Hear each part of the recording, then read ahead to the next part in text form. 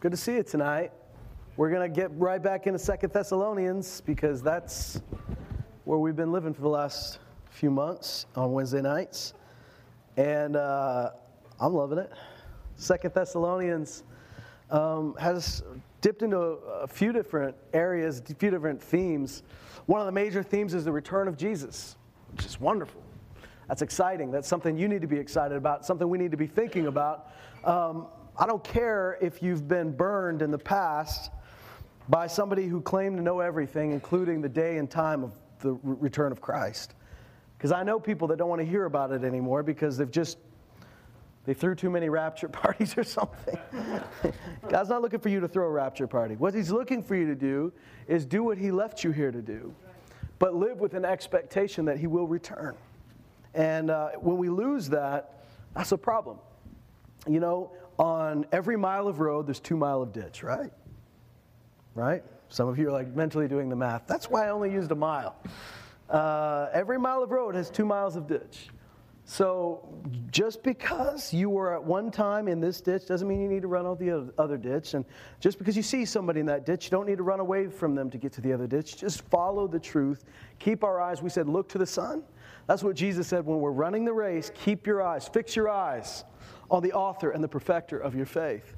So this is the truth that we need to cling on to. He is the author of our faith, and He is the perfecter, the finisher of our faith. So He's going to work this out. But all throughout the New Testament, He tells you that He's looking for a church that's excited about His return, that's anxiously awaiting it, that loves His appearing. This is all common in the New Testament. And you know, I have no trouble believing when I read this that the people of the day that were receiving the letter, and perhaps even the writer of the letter, thought this was going to come in their lifetime. Yeah. Because Jesus didn't tell them. I mean, the Holy Spirit, breathed a revelation into Paul about the return of Christ. Jesus told them about it. I mean, it's all throughout there. John saw visions of it. But, you know, the one thing He didn't tell them is exactly when it would happen. So they're living with the fact it could happen in my life. Of course, they're seeing things that seem like signs to them, and sure enough, they were in certain ways. And so, you know, I'm sure they expected it's going to come in my lifetime. And you know what? They weren't worse off for thinking that. That's a beautiful thing. I don't think it was bad for them to say, could happen in my lifetime. I think that was perfectly good. Because really, the way you need to be living, the way Jesus left us to live, is the same way you'd be living if you knew He'd come back tomorrow, right? With an eagerness and anticipation. As my dad used to say, this may or may not be the last generation, but it's your last generation. Yes. This is your last shot. So live as if He's coming tomorrow. Build and plant as if it's going to be another 100 years, 1,000 years, right? Just keep doing what He left us here to do. Yeah. So in 2 Thessalonians 3, we've seen some of that. Or 2 Thessalonians and 1 Thessalonians, we've seen him talk about the return of the Lord. Because really, Paul left the Thessalonians quite early in their conversion. There were riots, mostly by the Jews in the synagogue who had rejected the gospel. And so he was chased out of town. And so by the time he writes this letter, there have been some things that they've heard rumors of, they've got some teaching, but it wasn't complete. So he's correcting some things that need to be corrected. He's putting in order some things that need to be put in order, while still encouraging them that, yeah, the Lord's returning. Don't worry, because one of the concerns was, well, what if my family member, what if our church member dies before his return? Do they go up? And he goes, of course they do. And he goes through this step by step, just like a loving father would, goes through it and explains these things. And by the time we get to chapter 3, we're dealing with some big things, we're dealing with some practical things. We talked about this last week, how he said, pray for us, that the word would spread rapidly and that we'd be saved from evil or perverse men. So he's saying, we need your prayers. But then he says this, in verse 3, but the Lord is faithful, and He will strengthen and protect you from the evil one. Isn't that a great thought? I think that's a message we all need to hear, is when we start to panic about, well, what's going to happen? Or what about these end times? What about all this? And what about that? The Lord is faithful. Amen. He will strengthen you, and He'll protect you from the evil one. So then he goes on and he says this, we have confidence in the Lord concerning you, that you are doing and will continue to do what we command. So we are confident, and this is the greatest thing. When we think about obedience, we think about that's what I'm doing, right? Obey the Lord, Mary. Get your life right, Mary. Why aren't you doing this, Mary? And it does require, I'm just picking on Mary because she's right here and she's always a willing participant. Well, we think, well, this is all me, and you have a part to play in obedience. Absolutely. God is not the commander of a robot army. He expects you to obey, and you have the choice to disobey. But here's the deal, is that ultimately, the strength, the power, the grace to do what you've learned and what you've heard and what you've received lies in the hands of God. So it's Him that's going to empower you to do it. Yes. Do you know what you're going to hear tonight? There's going to be action required. Faith comes when you hear the word, right? Amen. Faith will come. So faith comes, and faith always produces action. So you got to put action to your faith. But what we read earlier, in fact, it says in 1 Thessalonians that God will fulfill every desire for goodness and the work of faith with power. So your part is to act on that faith. His part is to provide the power to get it done. So here it says, it doesn't say we have confidence in you, right? That would make sense. It would make sense for him to say, I have confidence. I'm trusting you to do what I told you to do. That's what you tell your kids when you're going away for the evening, right? I trust you. I'm putting responsibility here. I want you to know not to break my trust. But he doesn't say, I have confidence in you. He says, I have confidence in the Lord concerning you. That's an amazing thought. Remember, just before that, we read him saying, the Lord will keep you and protect you from the evil one. Jesus said that in John 17. He prayed to the Father and he said, you know, Lord, he said, Father, I'm not asking that you take them out of the world, but that you keep them from the evil one.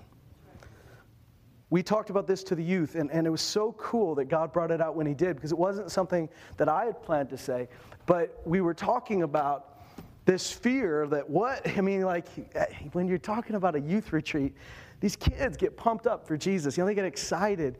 And we talked about, what happens, what about this fear that what if I fall back into the old way? What if I can't do this? What if I just can't follow through?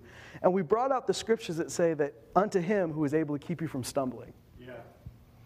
And I remember, I think EJ gave her testimony not long after that was her great fear, and she was asking that question of God right at camp. What if I mess up? What if I fall back? And it just set her free to hear the scriptures say, He's able to keep you from falling. Isn't that awesome? Your faith is required. Your obedience is required, but it's His power that gets it done. So it says here, we have confidence in the Lord concerning you, that you are doing and will continue to do what we command. Now listen, I'll just be honest with you. If somebody wrote that in 2017, there'd be a whole bunch of people that says, whoa, who do you think you are? For them to write a letter and say, do what we command. Whoa, buddy. I mean, if you inspire me enough, I might do something. But command, who are you? I could go to any church. Do you know I can go on the internet and watch some YouTube? I mean, who are you to tell me what to do? Well, not anybody could come in and boss them around. And it's not really bossing them around. He's instructing them in the Lord. But not anybody could do this. Paul says more than once, according to the grace given me, I say this to you. What's that grace? Well, he said it's a grace to be an apostle. Yeah. He's an apostle to that church. Paul didn't go around telling everybody this, although God used this to talk to all of us. He's an apostle to that church, so there's a grace given to him. So they don't have to listen to him because he's smart. They don't have to listen to him because he's powerful. They don't have to listen to him because he's Paul and they love him. They're listening to him because God put him in a place in their lives to speak into their lives. And God puts people in your life that will speak to you, and you got to make the decision, okay, I'm going to trust that God's using that person. And it might get in the way of your ego. You might be smarter than that person. I get to teach you tonight from the Word of God. Now, listen, I'm trying not to put my opinions too much into this. I'm trying to just teach you straight from the Word. But I'll be part of this. And listen, you might say, I'm smarter than that guy. And you might be right. You're probably right. But it's not about who's smarter in the room. It's about Well, let's just operate in the grace God gave us. And I believe God gave me a grace tonight to preach the word. Yes. If I didn't believe that, I shouldn't be preaching, right? I should just sit down. If I don't think there's grace to do it, then I'm just doing it in my strength. So it's okay for him to say, I'm commanding you, and you guys not to be shocked going, whoa, it's overstepping your bounds, man. Give me liberty or give me death, bro. I'm not under your law. No, he's saying, okay, we're teaching you the word. Right? So we have confidence in the Lord that you can do it. And he goes on and he says this. May the Lord direct your hearts. I love that. How many of you believe that God can direct your heart? Right? May the Lord direct your hearts into the love of God and the steadfastness of Christ. I want this for my life more and more. I mean, I've seen it to a degree, but I want it more. That God would direct my heart into his love and into steadfastness. What does steadfastness mean? You're still standing strong when you have every reason in the world to quit, when you have every reason in the world to compromise. That steadfastness says, I'm not giving up. I'm still going. Then it says this, and this is really what we're getting to tonight. Now we command you, brethren, in the name of our Lord Jesus Christ, that you keep away from every brother who leads an unruly life and not according to the tradition which you've received from us. That word unruly literally is probably best translated undisciplined. And you're about to find out what that means. You might say, well, what does he mean by undisciplined, unruly? Is it somebody who doesn't brush their teeth? Is it somebody who doesn't dress the right way? No, it's not that. He's about to explain it. He says, for you yourselves know how you ought to follow our example, because we did not act in an undisciplined manner among you. Nor did we eat anyone's bread without paying for it, but with labor and hardship we kept working night and day, so that we would not be a burden to any of you.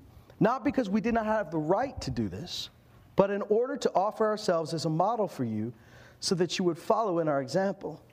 For even when we were with you, we used to give you this order: if anyone is not willing to work, he's not to eat either. For we hear that some among you are leading an undisciplined life, doing no work at all, but acting like busybodies. Uh-oh. Does anybody hear the word busybody and think that's a good thing? No. It's pretty self-explanatory that that's not good. What's cool about this is if you spoke Greek like Kokonos is here, you'd see in the original language it's actually a play on words, because he says you're doing no work, but you're acting like busybodies. He's playing on the same word there. So it's basically like saying you're not busy with anything except being busybodies. You're not taking care of your own business. You just take care of everybody else's business, which is what happens when you're not doing what God called you to do. You just meddle in other people's lives. There's a verse that we've read from before that Peter writes, and Peter's writing to a persecuted church. And he says, guys, if you're being persecuted for doing what's right, it finds favor in God's eyes. That's a beautiful thought. Don't be ashamed because you're in jail. Don't be ashamed because people don't like you. If you're doing it for Jesus, if you are being persecuted for his sake, God gives favor to that. But then he says, don't let anyone suffer or be persecuted because you did bad stuff. So in other words, he's saying, like, don't be one of those people who says, I don't know why I'm being thrown in prison. It's probably because I'm a Christian. They hate Christians, when you're the one that stole a car. Right? They're just persecuting Christians. They're after me. I know they were always. Well, don't steal the car then. So it says, don't let anyone suffer you as an evildoer, as a thief, an evildoer. And then he uses this word or phrase, troublesome meddler. That seems odd. Like, there's these obvious things like, yeah, don't steal stuff. Don't do evil, because you're going to go to jail for that, and you can't blame it on Jesus. Then he says, don't let anyone suffer as a troublesome meddler. Hang on. What does that mean? Well, if you look in the original Greek, one of the translations, in fact, the Strong's is not perfect, but I think it's a great translation. The Strong's Greek dictionary says it this way, that word, that phrase, troublesome meddler, is one word, and it means meddling in things alien to one's calling. It literally is the word away from, and the word that we get the word bishop or overseer from. So things that God gave you to oversee, this is your department, you're away from it. You're meddling in other stuff. Do you know there's Christians today that are being persecuted? Not because they're preaching Jesus, because they're meddling in things they shouldn't be meddling in? Wow. And it doesn't mean somebody's not supposed to say it. It's just they're not supposed to say it. I think there's some people that CNN gets on every now and then that I go, that is not your calling. you need to just go back and preach Jesus. You do not need to be talking about this topic. Right? Oh, I'm being persecuted because of my views on the tax code. That's not what God called you to do. Get back to what God called you to do. Now here it says, if you're not busy doing something, you end up being a busybody because you are created for work. Yes. Right? And the Bible actually says we were created in Christ Jesus for good works. Yes. What was the first thing? I mean, before Adam even had a wife, what did he have? He had a garden. And this wasn't a curse. This wasn't like, there's a price to pay for all the good things I do for you. Work the garden. It wasn't that God was incapable of making things grow without Adam's help. The garden was a pleasure. It was a benefit. Working the garden was a good thing. We were created for this. And what's cool about it is when we do this, we're imitators of God. Things are supposed to be better because we're taking care of them, right? Yeah. We're not here to plunder the earth. We're here to replenish the earth, take dominion over it, right? So sometimes we say, well, what does take dominion mean? Show it who's boss? Yeah, that's probably part of it. But what we know is when God is in dominion, things are better. Yeah. Things are better when he's Lord. Things should be better because we are caring for them. I've told you this before. You've heard me say it. We're in a condo right now, but when we sell the condo and get in a house, I want to plant a garden. Oh, yeah. And I guarantee you I'm going to be bad at it at first. I'm growing herbs on the deck right now. Herbs, like actual herbs, guys. Don't report me. Like oregano and stuff. Cilantro, things like that. Nothing weird. And I like it, but it's not that hard. Once I forgot to tell somebody to water our plants. We went away for a week and a half.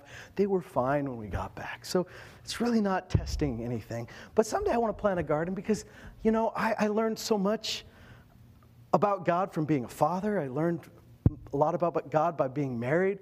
I think I'll learn some stuff about God by just gardening and just getting into the soil and learning how to plant and harvest. I'm not a full-blown farmer, but let me give it a shot, And I think that's great because that's what we were created for. That's part of that's back to some original purpose stuff. Now, part of the curse is that the curse wasn't that you'd work. The curse was that the work would be toilsome and hard. The curse was not the work, it was how the work was done.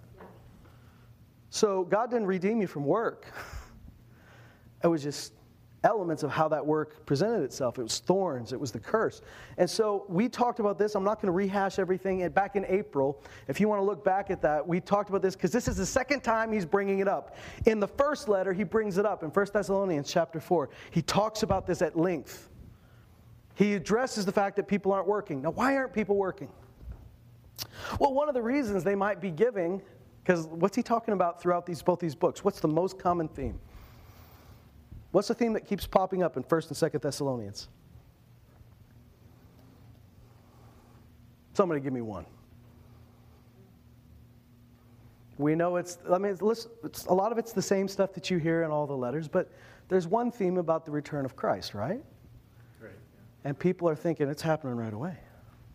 So I can imagine there might be one or two people who say, Jesus is coming back, I don't need to work. Coming back.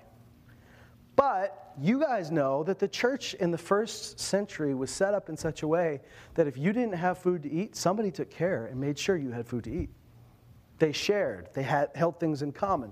So what happens if you stop working? Somebody's taking care of you, right? You're taken from the group. That's why this phrase that he says, we were among you, and we said, if anyone doesn't work, don't let him eat. That's a phrase, that's a modified phrase that was already found in the pagan world before the scripture was written. It was a saying amongst those people, and the saying went like this: if you don't work, you won't be able to eat. Somebody who doesn't work isn't able to eat. In other words, to be able to eat, you need to work. But he says it a little bit different. He says if they don't work, don't let them eat. Now, that doesn't mean that you go into their house and you take stuff from the fridge. It doesn't mean that you don't take the fork. What he's saying is you can't let this person keep robbing from the fund that is supposed to feed orphans and widows and people who can't provide for themselves because this person doesn't feel like doing anything. That's not talking about somebody that's having trouble to find work, right? This is not talking about somebody who's incapable of work. This is talking about somebody who is fully able to be working, but they're just not. I would like to say that we do as good a job now as they did then at taking care of people, but we don't. We should get better. Right? So, really, this is even more a reality for them because somebody's paying for this undisciplined person. This is not a disabled person. This is not a widow. This is not an orphan. This is somebody who's fully capable to provide for themselves, and they don't. Now, if you read Ephesians 4, it talks about a thief. Ephesians 4 and 5 actually talk about your old life and your new life. And Ephesians says, let the one who steals steal no longer, but rather let him work with his hands so that he'll have something to share with the one who has need. I love that, right? Because he says, let the one who steals, not somebody who stole once, but somebody who has made a lifestyle of stealing, a thief. He doesn't just say, tell him to stop stealing. He does say that, but then he says, let them steal no more, but let them work with their hands, but not just work with their hands for their own needs, right? It says, let them work with their hands so that they'll have something to share with the one who has need. Do you realize that this is a great rehab plan? Because it's taking somebody who's addicted to stealing, a kleptomaniac. Somebody's made a career out of it, and it's just, if you just tell somebody, hey, stop doing that, they'll try. But if you're not giving them something else to do, what's going to happen? They'll fall back into it. You don't just tell them, hey, stop stealing from other people, work with your hands, provide for yourself. But now you've given them something else. You say, share with someone who has need. I think giving is even more addictive than stealing. And what you've done is you've taken what was twisted and perverted, and you've made it straight again so that this is somebody who is not just saying, well, I should take care of myself, but they're saying I should take care of other people. This was the attitude of the church. This was the attitude of Christ. In fact, in the book of Romans, it says that we should no longer live to please ourselves, but to do good, do what's good. In fact, let me read it to you. Rather than just quoting, you need to see it because it's really cool. In the book of Romans, let me turn to the exact verse. I believe it's Romans 15. I'm just going off my memory here. It's not on my phone.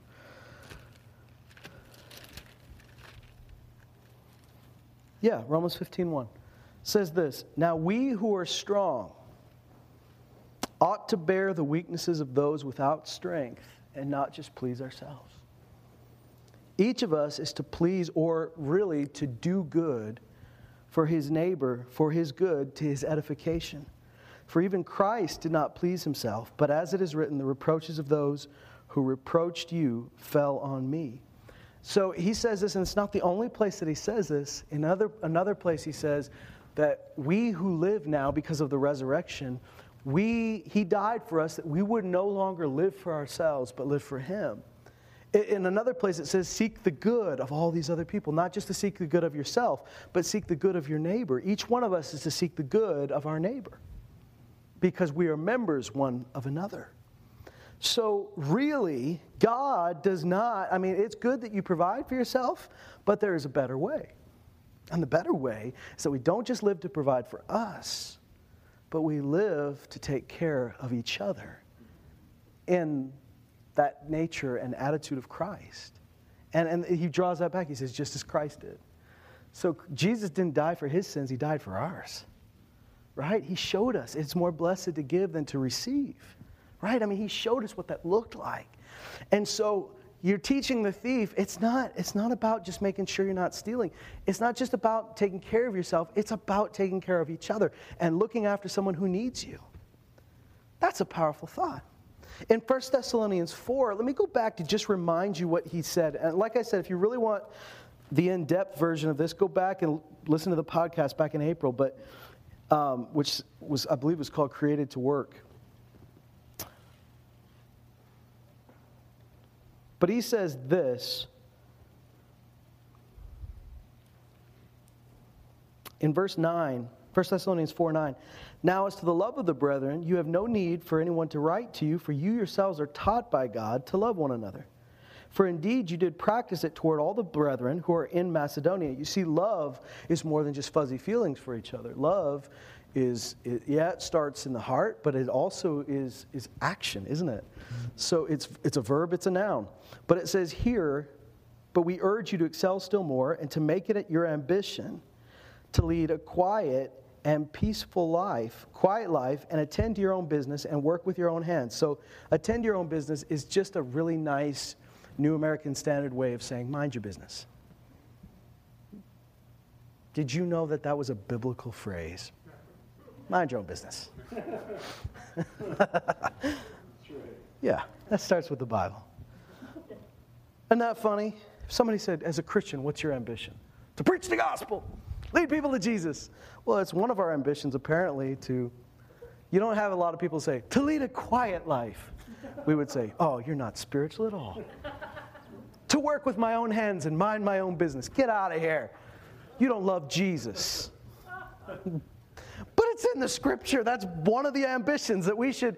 He's not saying it's your only ambition, but make it an ambition of yours, not to put the burden on everybody else. Now look at this. He goes on and he says, to work with your hands just as we commanded you, so that you will behave properly toward outsiders and not be in any need, which really means it's not talking about you won't be poor. He's not saying so you won't be a needy person. In any need means you won't be dependent on others. He says, work so that you're not going to be taken from everybody else. Get to the point where you're not taken from everybody else, but you're not just providing for yourself, but you're providing for others. That's a good thing. Now, at the same time, we all realize that different people are at different stages in their life, and there's absolutely nothing wrong. Every one of us at some point needs somebody else, and we need each other, and there's nothing wrong with that. And no one ever should feel shame, guilt, or condemnation for needing something, right? Right. Amen? If somebody walks in, they need some help, they need some food, they need somebody to help them and work with them. Hey, we're here. They don't have food to feed their family? Praise God. That's our job, to help them. But he's not talking about somebody who fell into some rough times. He's talking about people who are using the return of Christ as an excuse to just stop working. And let me tell you something. That's what the book of Proverbs calls, can anybody tell me the word? Sluggard. A sluggard. Yeah. I can tell that you're Bible nerds because no one uses that word anywhere else.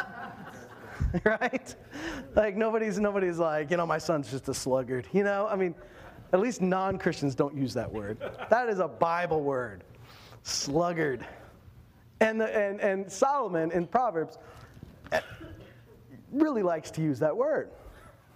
He's talking to his son. Hey, don't be a sluggard. And he says, look at the ant. Now, I thought looking at the ant was being lazy, but he says, observe the ant. Watch what they don't stop working. They are very stupid creatures, but they do something right. They're way more intelligent than we give them credit for, right? I just want to read you from Proverbs 26 real quick. I don't want to get off too far off a tangent, which is I'm really at risk of doing. Proverbs 26 has wonderful phrases like a dog returns to its vomit, as a fool who repeats his folly. Proverbs 26 is wonderful. Like a thorn which falls into the hand of a drunkard, so is a proverb in the mouth of fools. I love this chapter. Think of a thorn in the hand of a drunkard, okay. But he goes on and he says this in verse 13. Proverbs 26:13 says, the sluggard says, there's a lion in the road. A lion is in the open square. Now, Canadian sluggards don't say this because it would be an excuse that wouldn't work too well, right? There's a lion in the street. Nobody believes you. But in this day and age, in this part of the world, that was plausible. But why are they saying it? They're not saying it because they think it's true. They're saying it because they want an excuse not to go outside. The reason I'm bringing this up is that the person that's saying Jesus is coming back so I don't need to work is somebody who would have found an excuse. If Jesus wasn't coming back, they'd find a different excuse, right? It's the same person who'd say, there's a lion in the street, I can't go to work. That's the same person to be like, there's just too much snow. I don't think I can get out of my driveway. There's like 2 inches.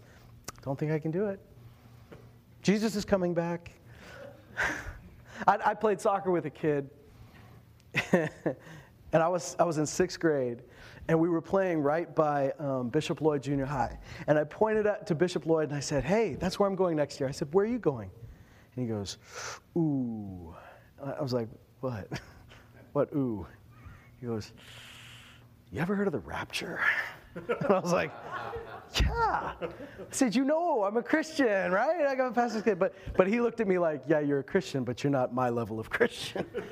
Because you are talking about going to Bishop Lloyd, when obviously we won't be around.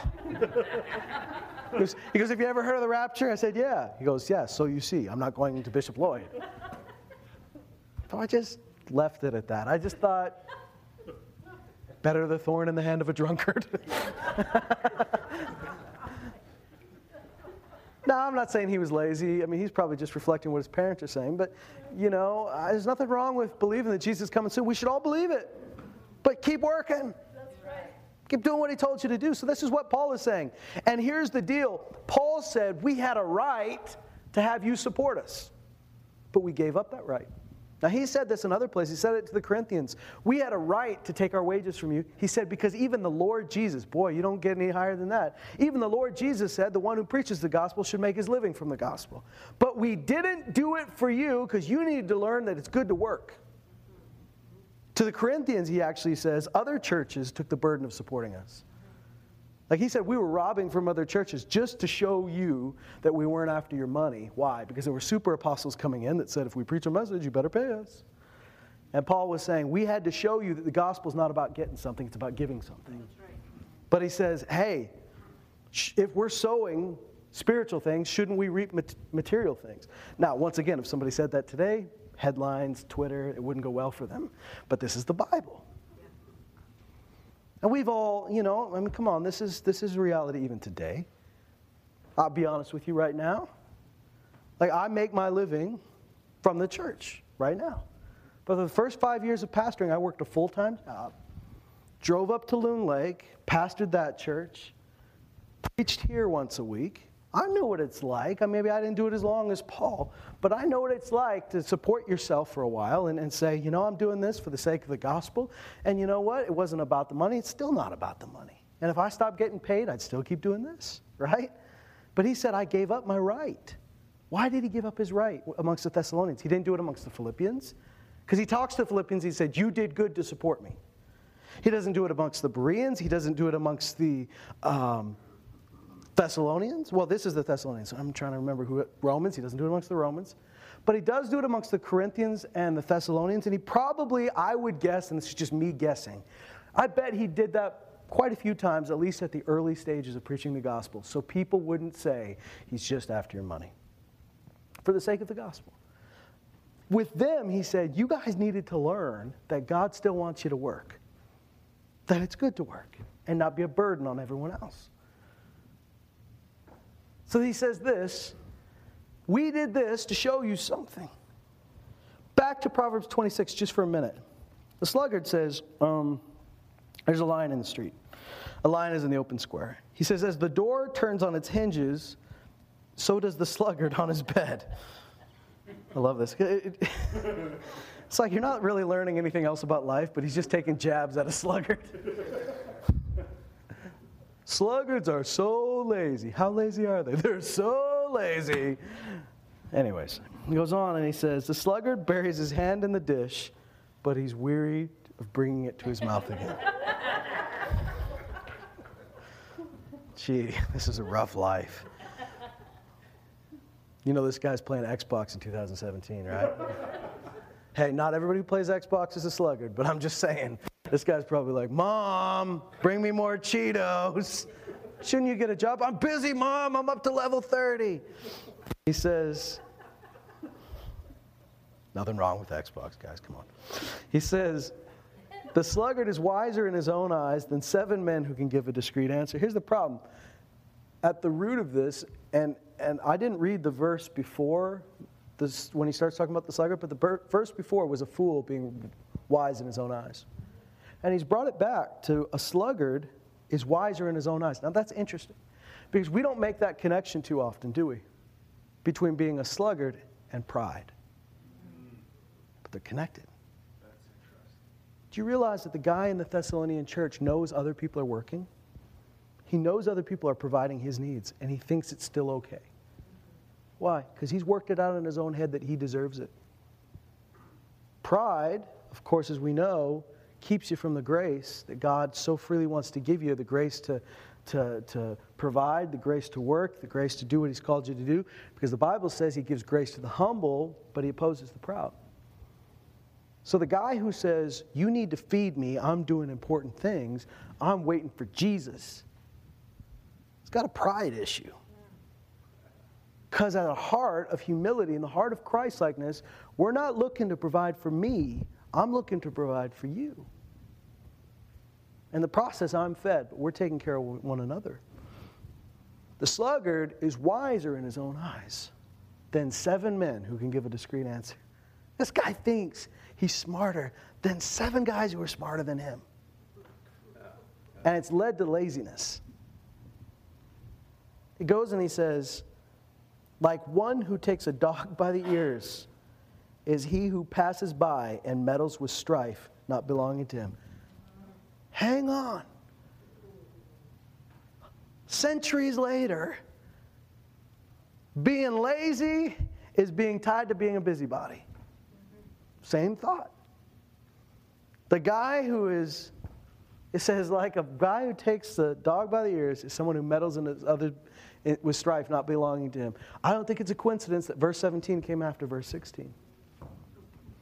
Because in the New Testament it says the same thing. You're so not busy with things you should be busy with that you have nothing to do but be busy with everybody else. So you're just a busybody. And I hate to sound really carnal, but get a job. Do something. Even if nobody pays you, just start working. Go mow a widow's lawn. Go help somebody who needs help. Do something. And the great thing about that is there's an exchange. We were created for it. So when you start to do something with your hands, even if you still need some help, right? There's nothing wrong with still needing some help. We're here for each other. But when you're working and you're doing something with the hands that God gave you and the feet that God gave you and the heart that God gave you and the lungs and the breath that he gave you, when you're doing that, you have a sense of worth. Because you said, this is what I'm created for.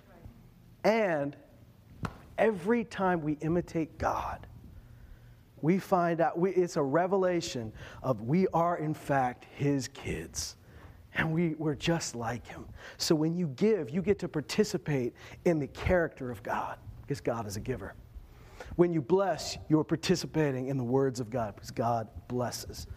When you go out and you love someone, you're loving them with the love of God, because God is love. And when I work, when I create with my hands, when I plant and I harvest, when I help someone who has need, what am I doing? I'm imitating my Father as one of his kids. I'm imitating Dad. And I find out I'm just like him, and that doesn't make sense. Because I wasn't like him I was like him to a degree. I was still made in his image, but Jesus changed everything. The cross redeemed us. What did the cross do? The cross redeemed and bought back what was stolen from us in the garden. And Jesus is restoring. Praise God. Well, if he can restore fellowship with God, do you think he can restore our relationship with work? Why not? Do you think we're going to get to heaven, sit on clouds, eat cream cheese, and play harps? Because I don't think so. I think we're going to be working. And I think we're going to love it. Yeah. He's going to create a new heaven and a new earth. We're doing it all over again, kids, but this time it's going to work. And it says this. I just called you kids, but most of you are older than me. I'm sorry. No disrespect.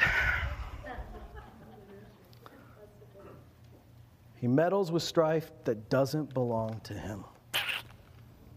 Here it says, these people are so busy that they're being busy with everybody's business. I'm going to wrap it up with this. And this is important because this is going to be a little bit hard for some of us to swallow. And by some of us, I mean me too. He says in 2 Thessalonians 3,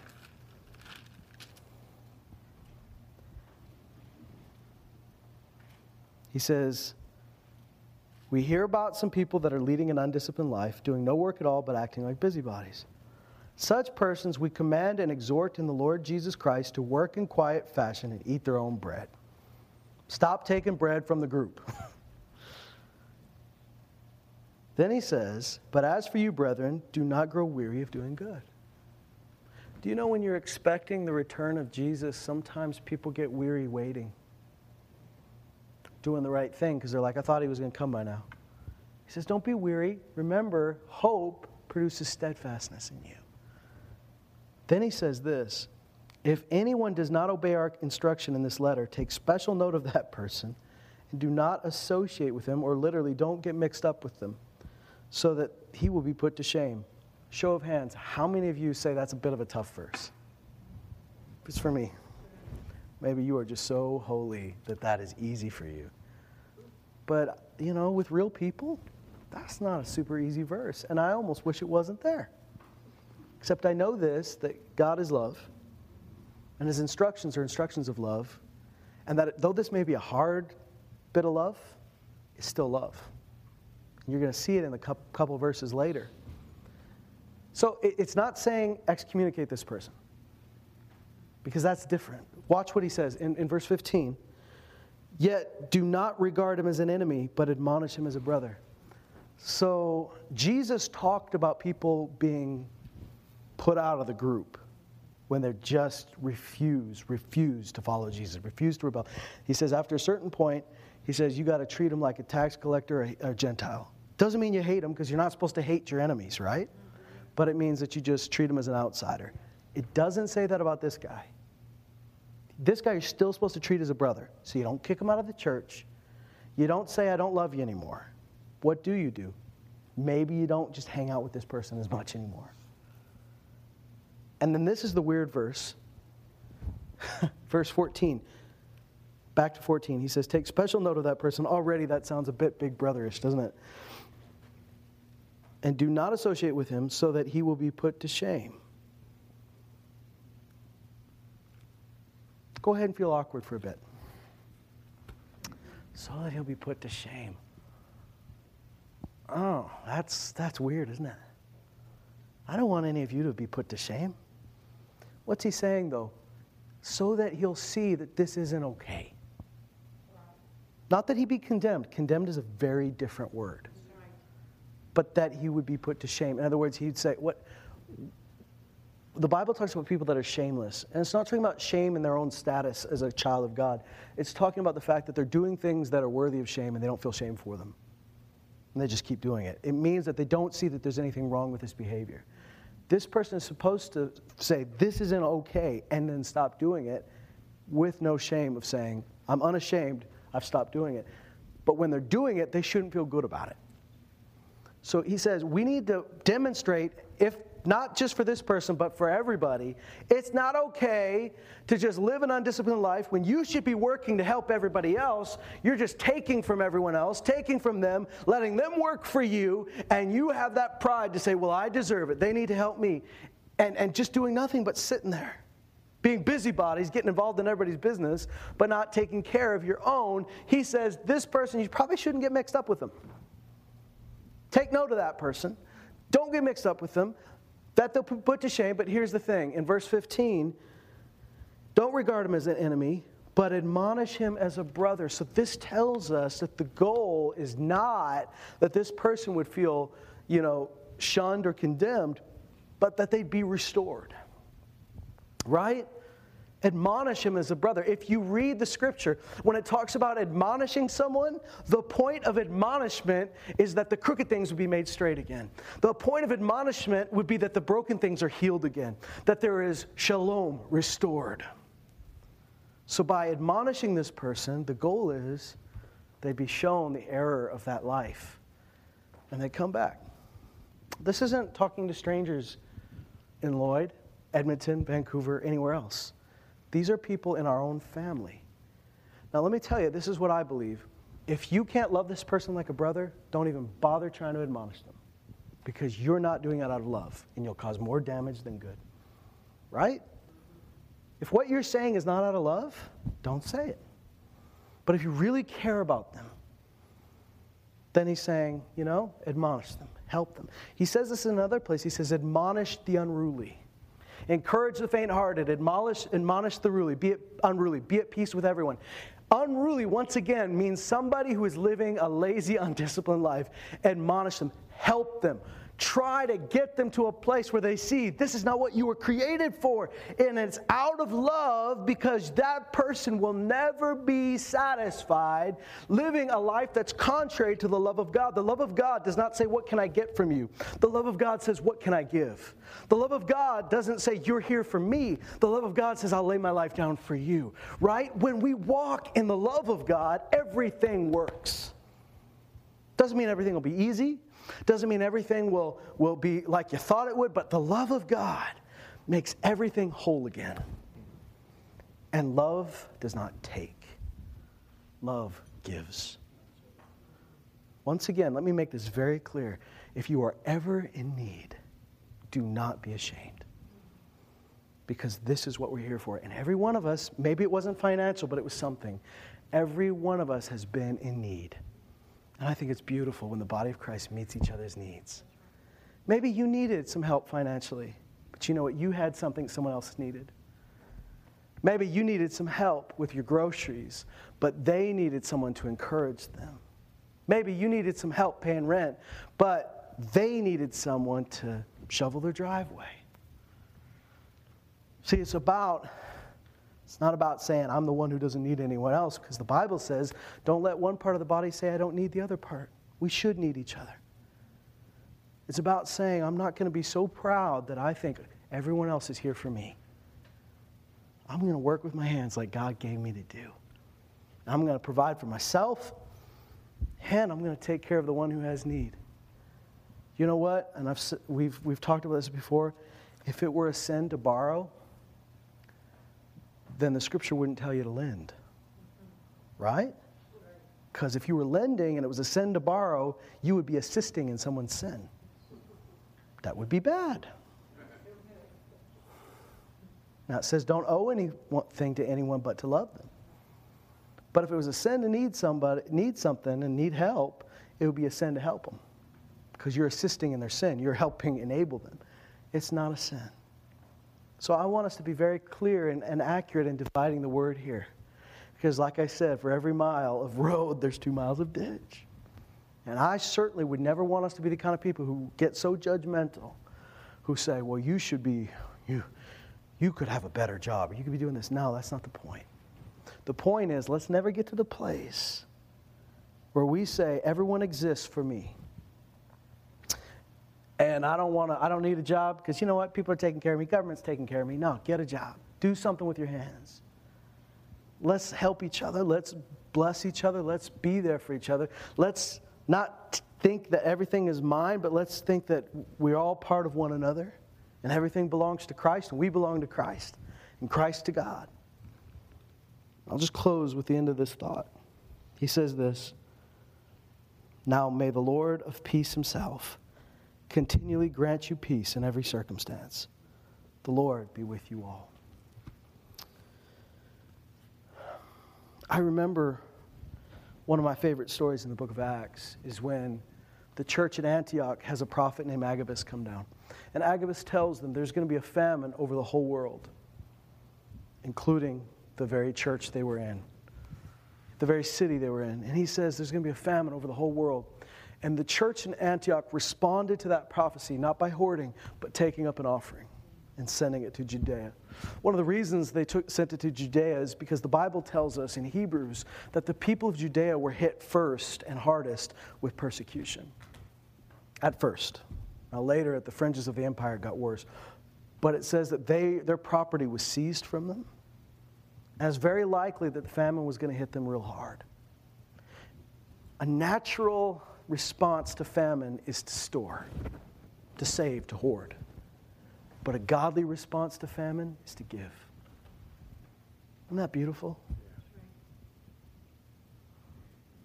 And when Paul talks about that promise that many churches made to support the church in Judea during that time, he says in 2 Corinthians 9:8, he talks about the grace given to them to give. In chapter 9, he says, but God is able to provide seed to the sower and bread for food. I believe that, guys. God is able to give us something to give and give us something to eat. And I want us to be the kind of people who seek not to please ourselves, but to please one another, to build each other up, to help one another. Let those who are strong bear the burdens of the weak. And listen, guys, I fully believe at one point in time, we've all been the weak one. Yeah. So there's no shame in needing someone's help. Don't you ever let the enemy put shame on you. Don't you ever let these words I just preached today be twisted so that you think by needing help, you were taken from someone else. Because the church was set up with the idea in mind that at some point we're all going to need somebody else. What he is addressing is somebody who says, I don't care that everybody else has needs. I don't need to do anything. And that lazy, undisciplined life has nothing to do with the character of Christ. So do what God called you to do. Do it with all your heart. If you got a job that makes more than everybody, or you have a job that just barely making it work, do it for the glory of God and trust Him. And let's be part of one another. If you see someone in need, help them. If you don't have the resources to help them as much as you could, recruit some help. We are here for one another. And God is able to provide seed for the sower and bread for food. And that's what it says in the book of Acts, that when they were all filled with the Holy Spirit, again in Acts chapter 4, great grace was on them all. And it says one of the proofs of the great grace of God that was on them was, it says, great grace was on them all, for no one among them considered anything was his own. None of them had any need. Isn't that amazing? Nobody had any need because they all said, nothing's just mine. We're all part of each other. That's an evidence of God's grace. Let it be working amongst us. Amen? Stand with me.